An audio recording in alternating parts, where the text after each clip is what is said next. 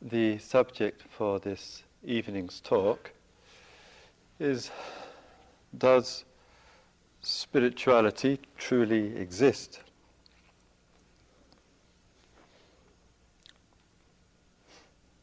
I think sometimes when we give some time in our life to look at the world in which we have our life and our being, we observe in that various currents and trends in society, and we too, of course, are very much often with those currents and trends.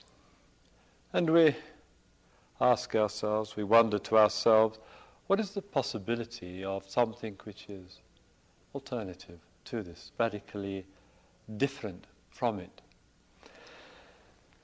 And sometimes when our mind's attention turns that way, we look outwardly at the circumstances which we perceive going on, and then we look at our own life and the way that it is going on, and sometimes there's such a connection between the two. And the connection sometimes we define both in ourselves and in around is the connection of what sometimes we call materialism, the religion of materialism, the religion of consumerism. And an ism being that which we closely identify ourselves with, which through our activities of body, speech and mind we regard as the primary purpose of living, and our endeavours and focuses go in that direction when we look honestly and actually at the day-to-day of our living circumstances. We often feel, particularly from a state of insecurity, that we are propelled into materialism because of financial necessity, and quite understandably, and sometimes in realistic terms, the feeling of lack of. And our hope often is, therefore, that we can gain something, fill up the hole, and feel a security with that. This is a common feature of materialism.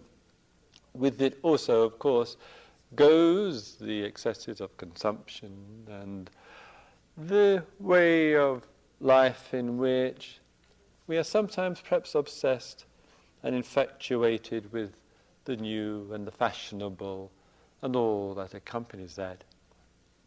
Then we look around us, we see the alcoholism, the addiction, the unhappiness, and the fragmentation of family life and social life, which all seems to be rather endemic within that world, within that framework. And sometimes a voice inside of us says, I've got to get my way out of this, I've got to get out of this.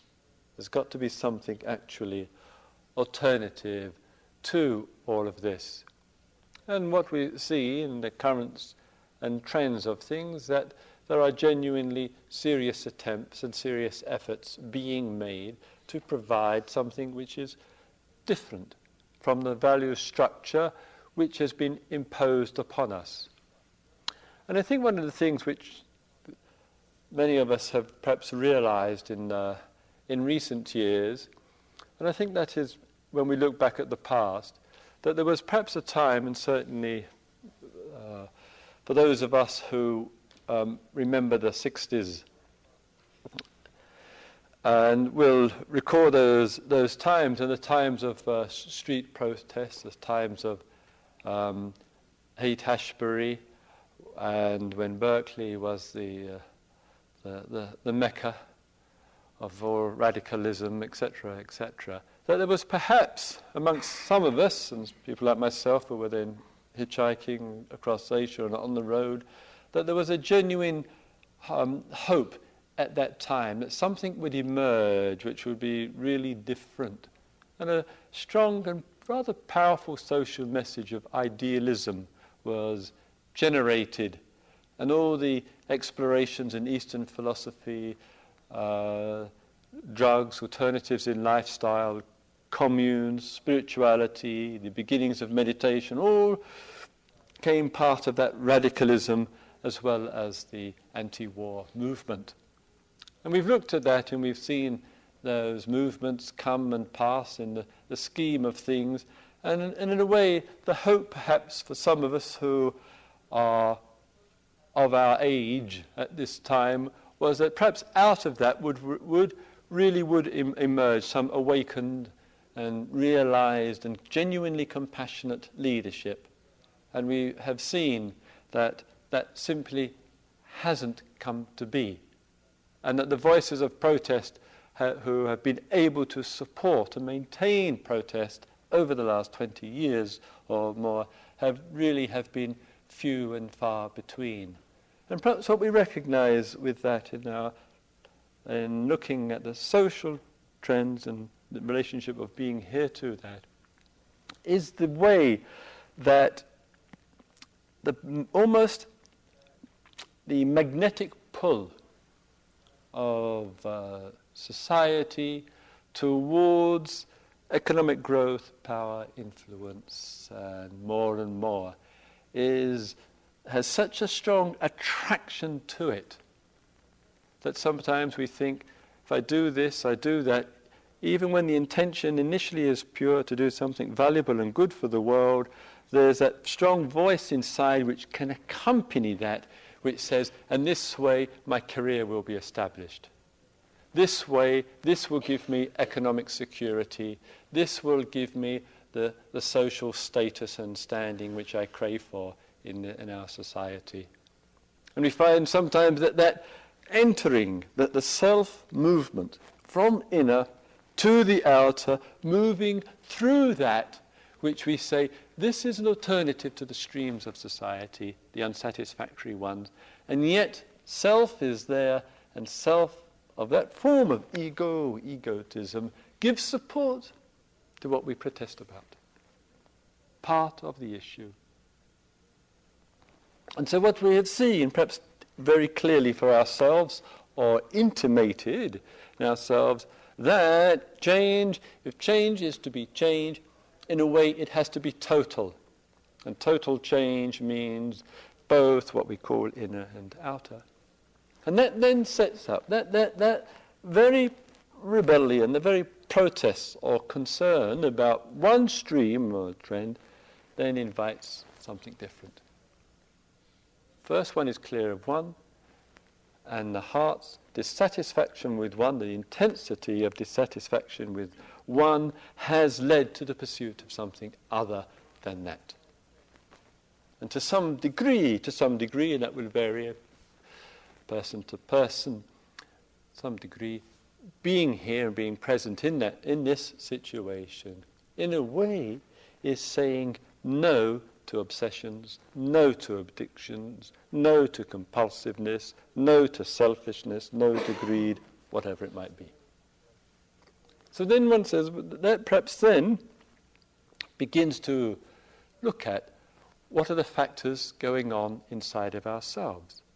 What's actually showing itself, which in a way is a direct mirror and reflection of what takes place alternatively.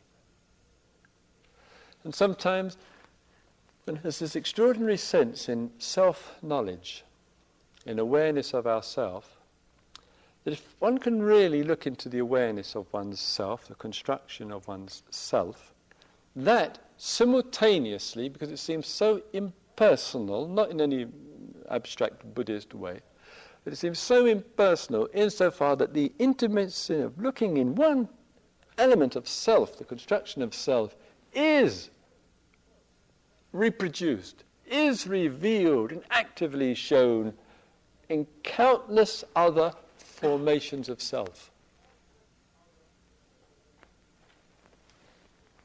And so what we say to this is, if I, whoever the I am, if I am really willing to penetrate into this construction, this nature of self, and all that accompanies it, the desire, the wanting, the longing, the aggression, the fears, the agitations, all that constructs that formation of self. If I am really willing to explore, look into this, and really gain some insights into this, then possibly those insights in different ways can then be made manifest in the world that we live in.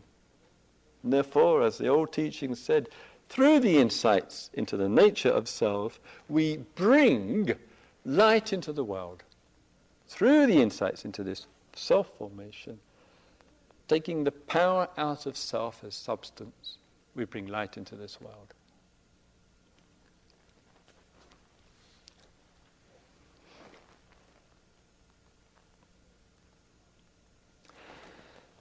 And now looking at our self, we sometimes observe for that, quite understandably, but not necessary, we, in our consideration for ourselves, as I was speaking just a little bit last night, we take a conventional view. We adopt the model of the material world, and we transfer this model of material world to what we call the spiritual world. I think a common model for the material world is one of development with improvement in the course of time. And there's a very strong human wish for us, for things in time to get better. And we are able to carry this with us, both socially and personally, in almost mythological terms. So mythological that we actually carry this, and that sometimes we will claim, on the larger scale of things, as a gross example, this century is an advanced century. We really have developed a long way. We wonder what that evidence for that might be based upon. It seems rather hard to see what the persons who believe this are referring to. But it's a strong, evolutionary, better world which is improving and developing despite 90 years of terrible pain and suffering on this earth, of world wars and all that goes, the genocides and all that goes with it, of life on earth, environmental and personal, being under immense critical threat, that which system which has been a long, long time. So sometimes, without going into that, sometimes we look at that and we say, if it's like that outwardly, here I look at myself and I want to develop as a human being. I want to make genuine progress. If I do look in that way with regard to my life, then it means I have to be making steps. I have to be going, and in a progressive way, I have to be going from one step to the other. Each time that you or I make a step in our life, not only are we making a step towards, though it may be unnamed, but equally we're making a step out of or away from. And I think sometimes our misconception is, that the misunderstanding of self is that sometimes we almost naively believe or imagine that if we are really to undergo change, somehow or other we can carry along with us all that's been dragged along before. We want the load of the past to be lighter for us, whatever that past which is heavy for us, and we want it to be free from that. And we set up a whole psychotherapy tradition and other traditions to help us be free from that. But sometimes I wonder whether we honestly, we had this in the inquiry this afternoon, whether we honestly wish to be free from it. And I think that asking of ourselves is a far more challenging situation for us than just quietly and calmly sitting in a meditation hall doing some walking and spending a reasonably full but reasonably quiet week in this situation. And I think what can happen in a progressive developmental way, that a certain quietness can take place. That quietness allows itself to be present for us, and with all the mental noise that goes on, a certain quietness, but the quietness is largely environmental. It's largely environmental, simply that there are not many of us, and actually it's only me really, who in the hall is making a lot of noise. So if you and I are in a situation like this, where there's a great deal of quietness, where it's highlighted, it's appreciated, it's in any religious language, we make such a fuss about it, it's worshipped, that what happens is that consciousness and one's being feels better in the sensations, hopefully, feels better through its mode. But easily, the mode of quietude, quietness of being, calmness, which sounds like it, but I don't want to undermine or underestimate in any way, is linked to absence, understand? It's linked to the absence of invasion, the absence of other people speaking to us in particular ways, the absence of the snarl of the traffic, the telephone keep ringing, the work that has to be done, etc. So in the absence of, consciousness, relatively speaking, is a little bit more peaceful.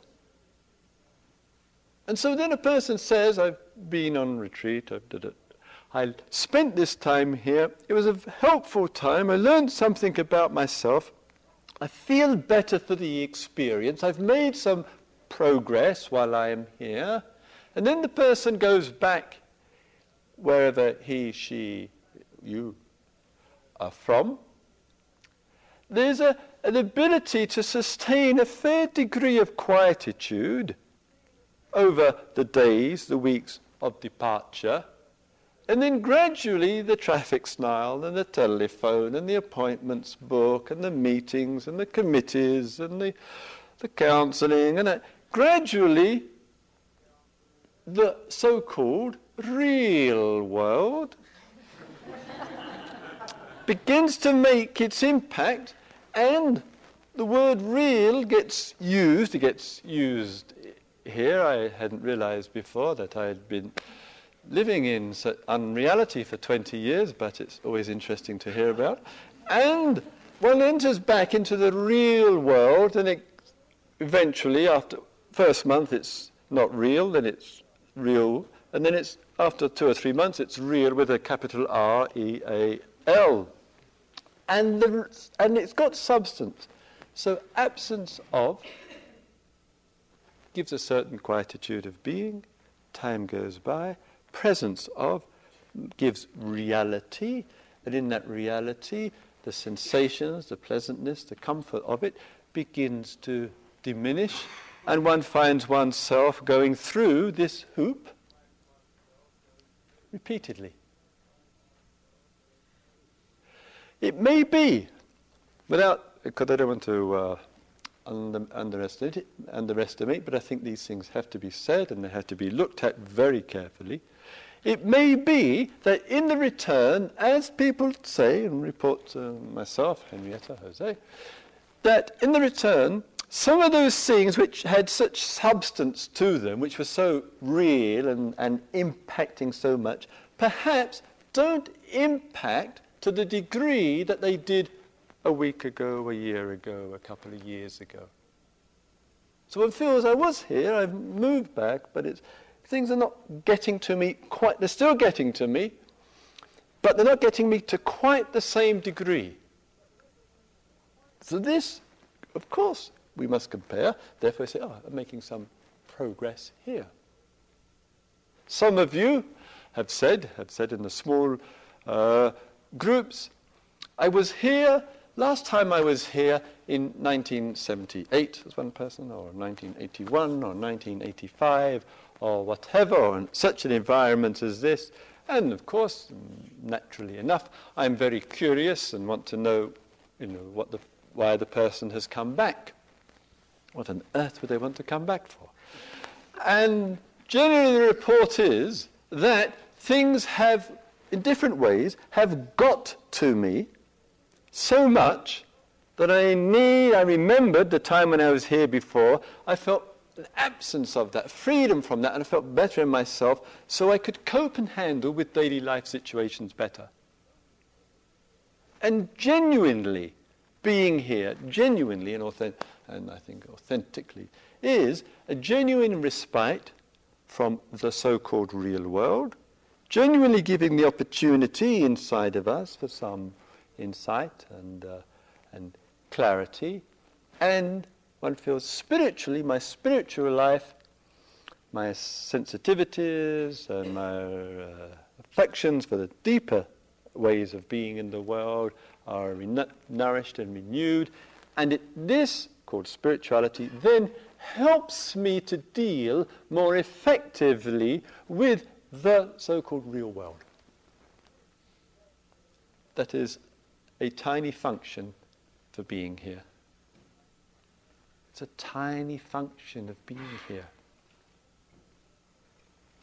So when that view, that feeling, that idea is there for us, both for people who are here for the first time, as perhaps 20% of you are, as well as those who are here regularly, there will arise an equally important question: how does being here, how does it fit into my daily life?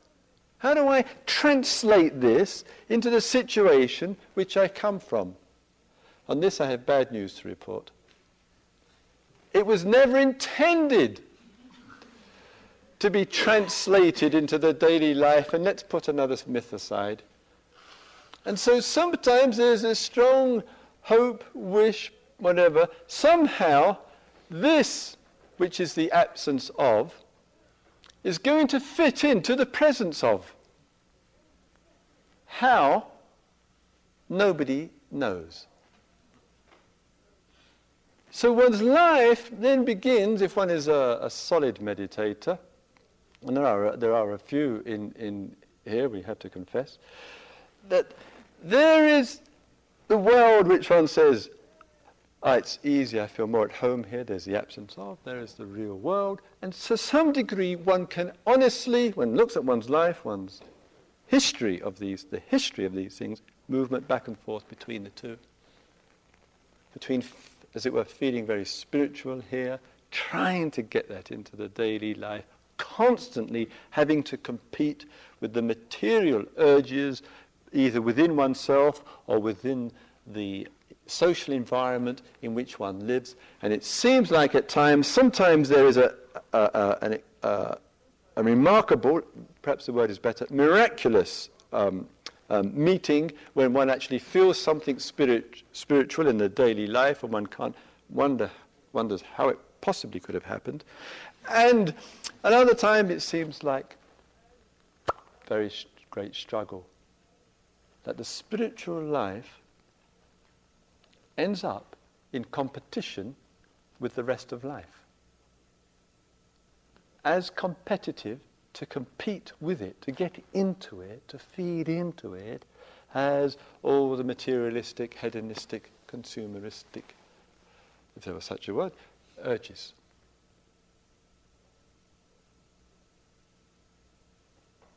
And it's been the ongoing question, the ongoing concern, the ongoing thought of any serious meditator who ever stepped inside this place, and the others which are familiar. So I say, this wish to integrate, which is the theme, the wish to integrate absence of so-called unreal world, so-called in the real world, is a Herculean task, and I don't think we have to be concerned with it. I think it becomes, in a way, a struggle, as I said, a competition, and to some degree, a fruitless endeavour. Because I don't think one can underestimate, with all honesty, what it is when we believe that out there is the real world. Once we carry that, once we cherish that, once we've got that idea, we think that is the way things are, I don't think there is a hope of integrating into that. Not a chance. Not a chance. Even the wish, as people would say, when I leave here, right, I'm going to sit every morning and every evening. I might be able to just to squeeze in enough absence of around me to find a little spot in my room, my apartment, my house, or whatever, teepee, wherever one is living. I hope some people will be inspired by dances with wolves, and anyway, that's another whole subject. And so sometimes with enthusiasm, in from here to there, one even buys a zafu, the zabutan, which is a mat that one sits on, puts it in a place where one has miraculously got a little space left in one's apartment or whatever, and that becomes the place. And there I'll find my retreat, I'll find my meditation, I'll find that space, and that space will help me to deal with this filled up world in which there's no space because it's the real world out there. And each morning and evening, what happens? One dutifully makes a pilgrimage past it.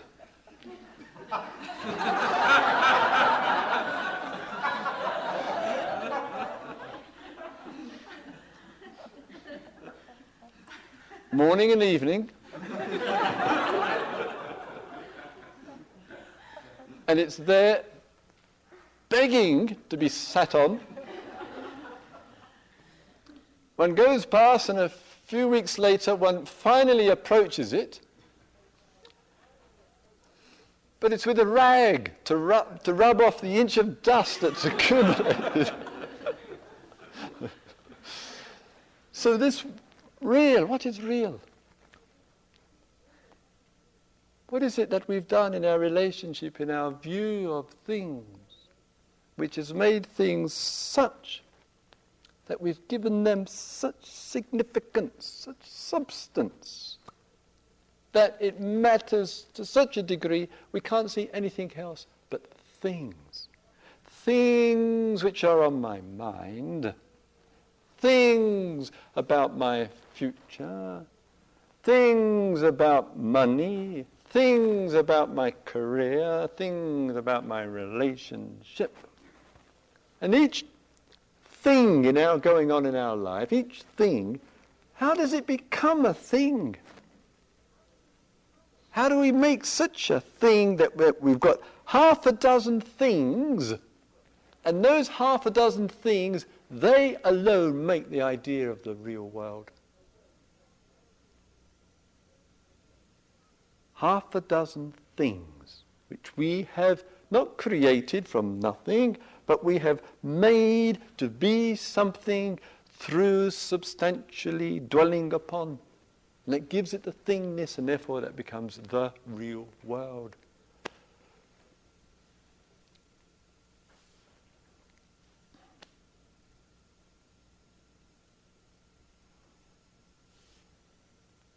So sometimes we say to ourselves here, sitting in the absence of these things to some degree, of course, while here we say to ourselves, do you know, if only this wasn't going on in my life, if I didn't have this thing to deal with, or these things to deal with, then my life would be so different.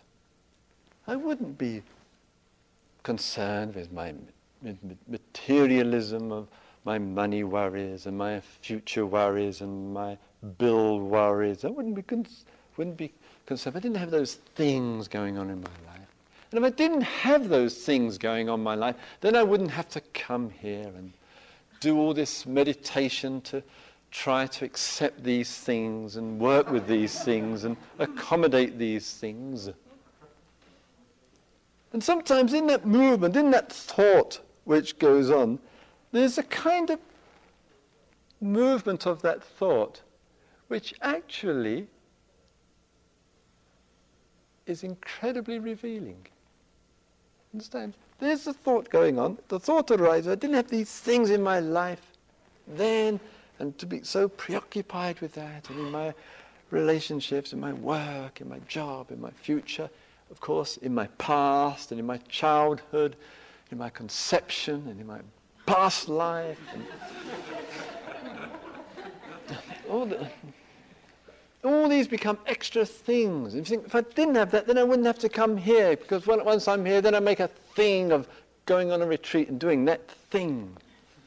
And coming into the meditation room and having to sit with all the things that are going on in me. So in a way, as I see, the things which we call the real world, which I am living in, this is the thinking, the real world which I am living in, that way invites spirituality. One couldn't have spirituality, couldn't have the idea of it, the concept of it, the construction of it, nor the formation of it without t'other, which is called things in my life which bother me.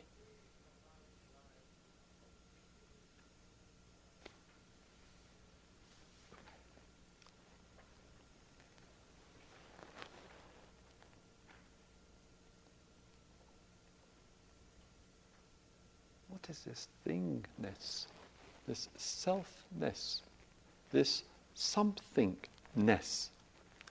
How come, when I really explore, really look into it, actually we have one heck of a job finding what the thing is, what it really is. As an example, one of the things that go on here, perhaps one of the most common expressions of this is my thoughts. We make a thing about our thoughts. And we say, if only I had the absence of thoughts, if my brain would just stop without a lobotomy, just stop as though I had nothing above my shoulders, it just conveniently fell off or something. If that was only gone, then I could really go deep because my thoughts stop me. So we make a thing about our thinking.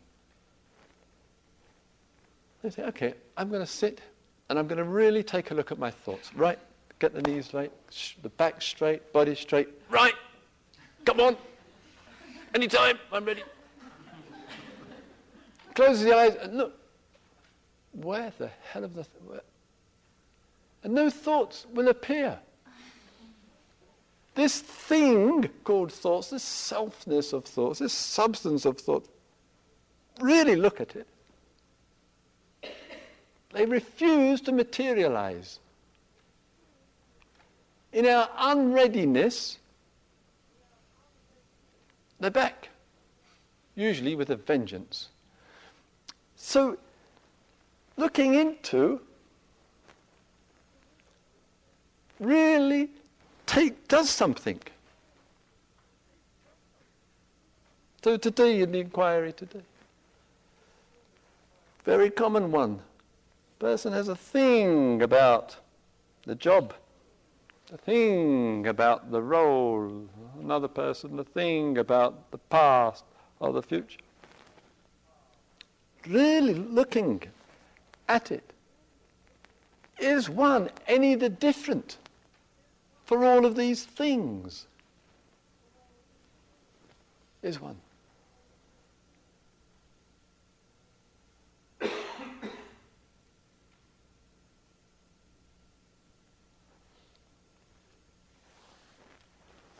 today in a small group, one person commented and others comment in similar ways. Very common one. And the comment was with regard, or directly or indirectly, to what is called as it were, three states of experience. One is the waking state, this normal waking state, mindfulness and observation, and looking, witnessing. The other are the dreams, daydreams, of course, night dreams, which sometimes are exceptionally vivid on a retreat. And the other is sleep, deep sleep, in which there is no recollection in deep sleep of any content. So when we're speaking of deep sleep, we could, many ways to describe that, we could say that in that time there is the absence of the dreams and the absence of the waking world, absence of the things that are going on. And so sometimes one looks in this world, and you've probably had the same thoughts as I have had sometimes. One has enjoyed, as I do and others, the night hours in 2, 3 in the morning, and one's there, and one knows that in the more or less in the time zone in which one is living, the huge percentage of the whole population, except for workers, people who are suffering, people parenting and other functions, but the large, this is from experience here, I can tell you, the large percentage of the population, probably 90-something percentage of the population, are all out. The struggle, the fighting, the competition, the desire, all their issues, their things, it's all quiet on the earth. And sometimes I've sat at home in my armchair and in the quietness there and just reflected, peace at last. Everything's gone quiet. Why has it gone quiet? It's the absence of millions and millions in that vast time zone, perhaps hundreds of millions, are all quiet, all asleep. Peacefulness is on the earth because human beings have gone to sleep.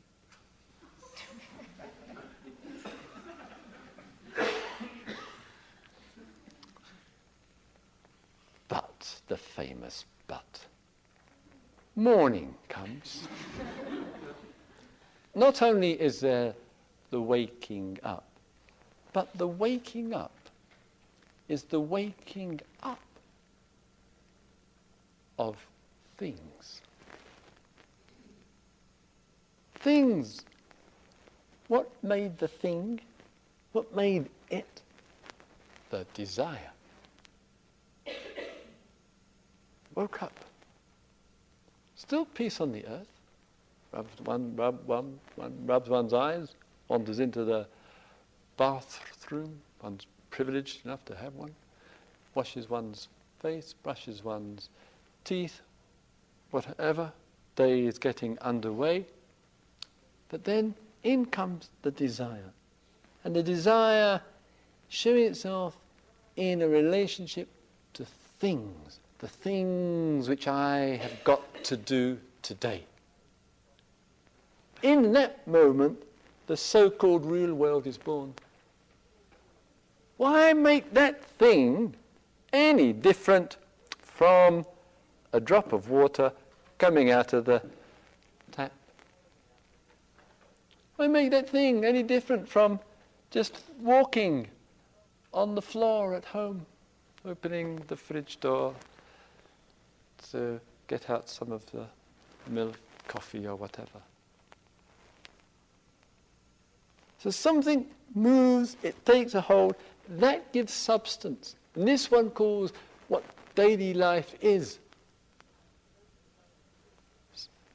In this exploration, here I would say that movement and the waking up and then the taking a hold of and making something, that is not waking, that is living in a dream.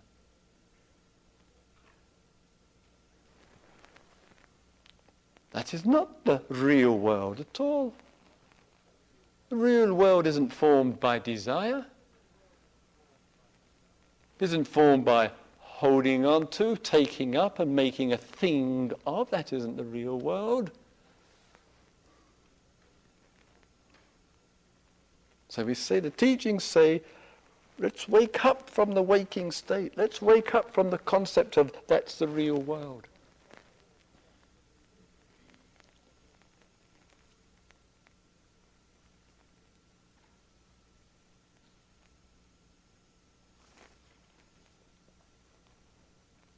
Just recently, Henrietta and I were in India. We went to see a teacher there I'd heard of, and some of you will have heard his name. His name is Punja, and he lives in the town of Lucknow, which is a town some 9 hours away from New Delhi in the northern part of India. And as he sometimes comments rather ruefully, instead of luck now, why not look now? And here is look now here, and may look now become luck now. But anyway, so we spent 2 or 3 days there, and he has small groups, some inquiry, rather similar, if I may say, to here. And then he posited a question. And it's a question which has been posited for, of course, many, many centuries in the tradition, and particularly in the what is called the Advaita Vedanta tradition, the non-dual tradition, very much a sister tradition to these teachings. And the question he put was to one person: who are you before your mind moves? How about that for a question? Who are you before your mind moves? Sometimes when we're asked, who am I? Who are you? Lightning quick, as the Buddha once commented with thought.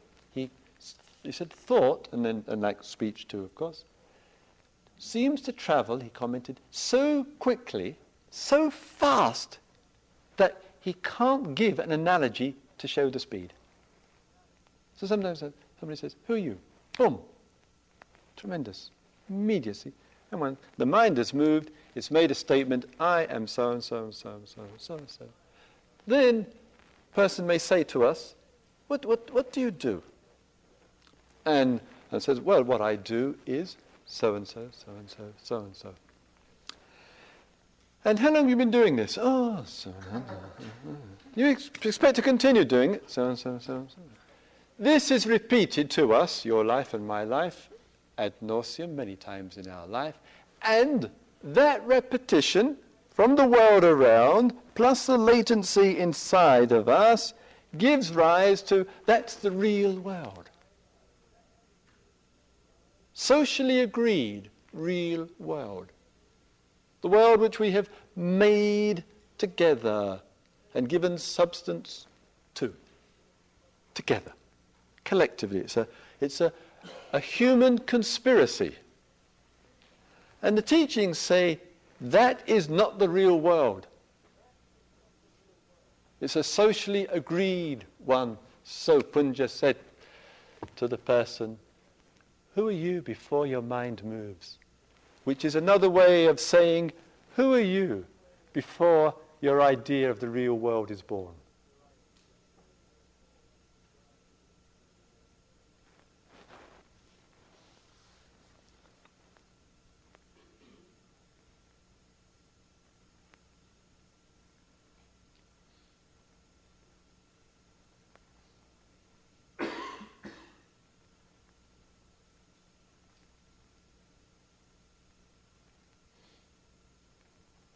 So I say the teachings provide and give the opportunity for an immediacy of awakening, in which one no longer feels to be, as it were, identified or in the deep sleep state and making that the real world for me so many hours in a day no longer feels to be identified and in the dream state, night dreams, day dreams, and no longer in this so-called real world which I am trying to struggle with and deal with because I don't believe it's the real world. The myth, socially conscribed to, socially conspiracy, socially agreed, monotonously repeated, has lost its reality. And I say, before the mind moves, who are you? What can we say? What does materialism mean then? What does spirituality mean then? What does retreats mean then? What does real world mean then? And all the troubles and the conflicts of trying to integrate all of that.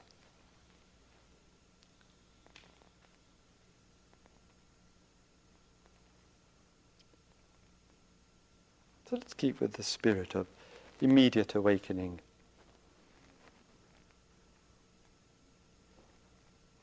So that neither the thingness of materialism or the thingness of spirituality actually is what it's all about.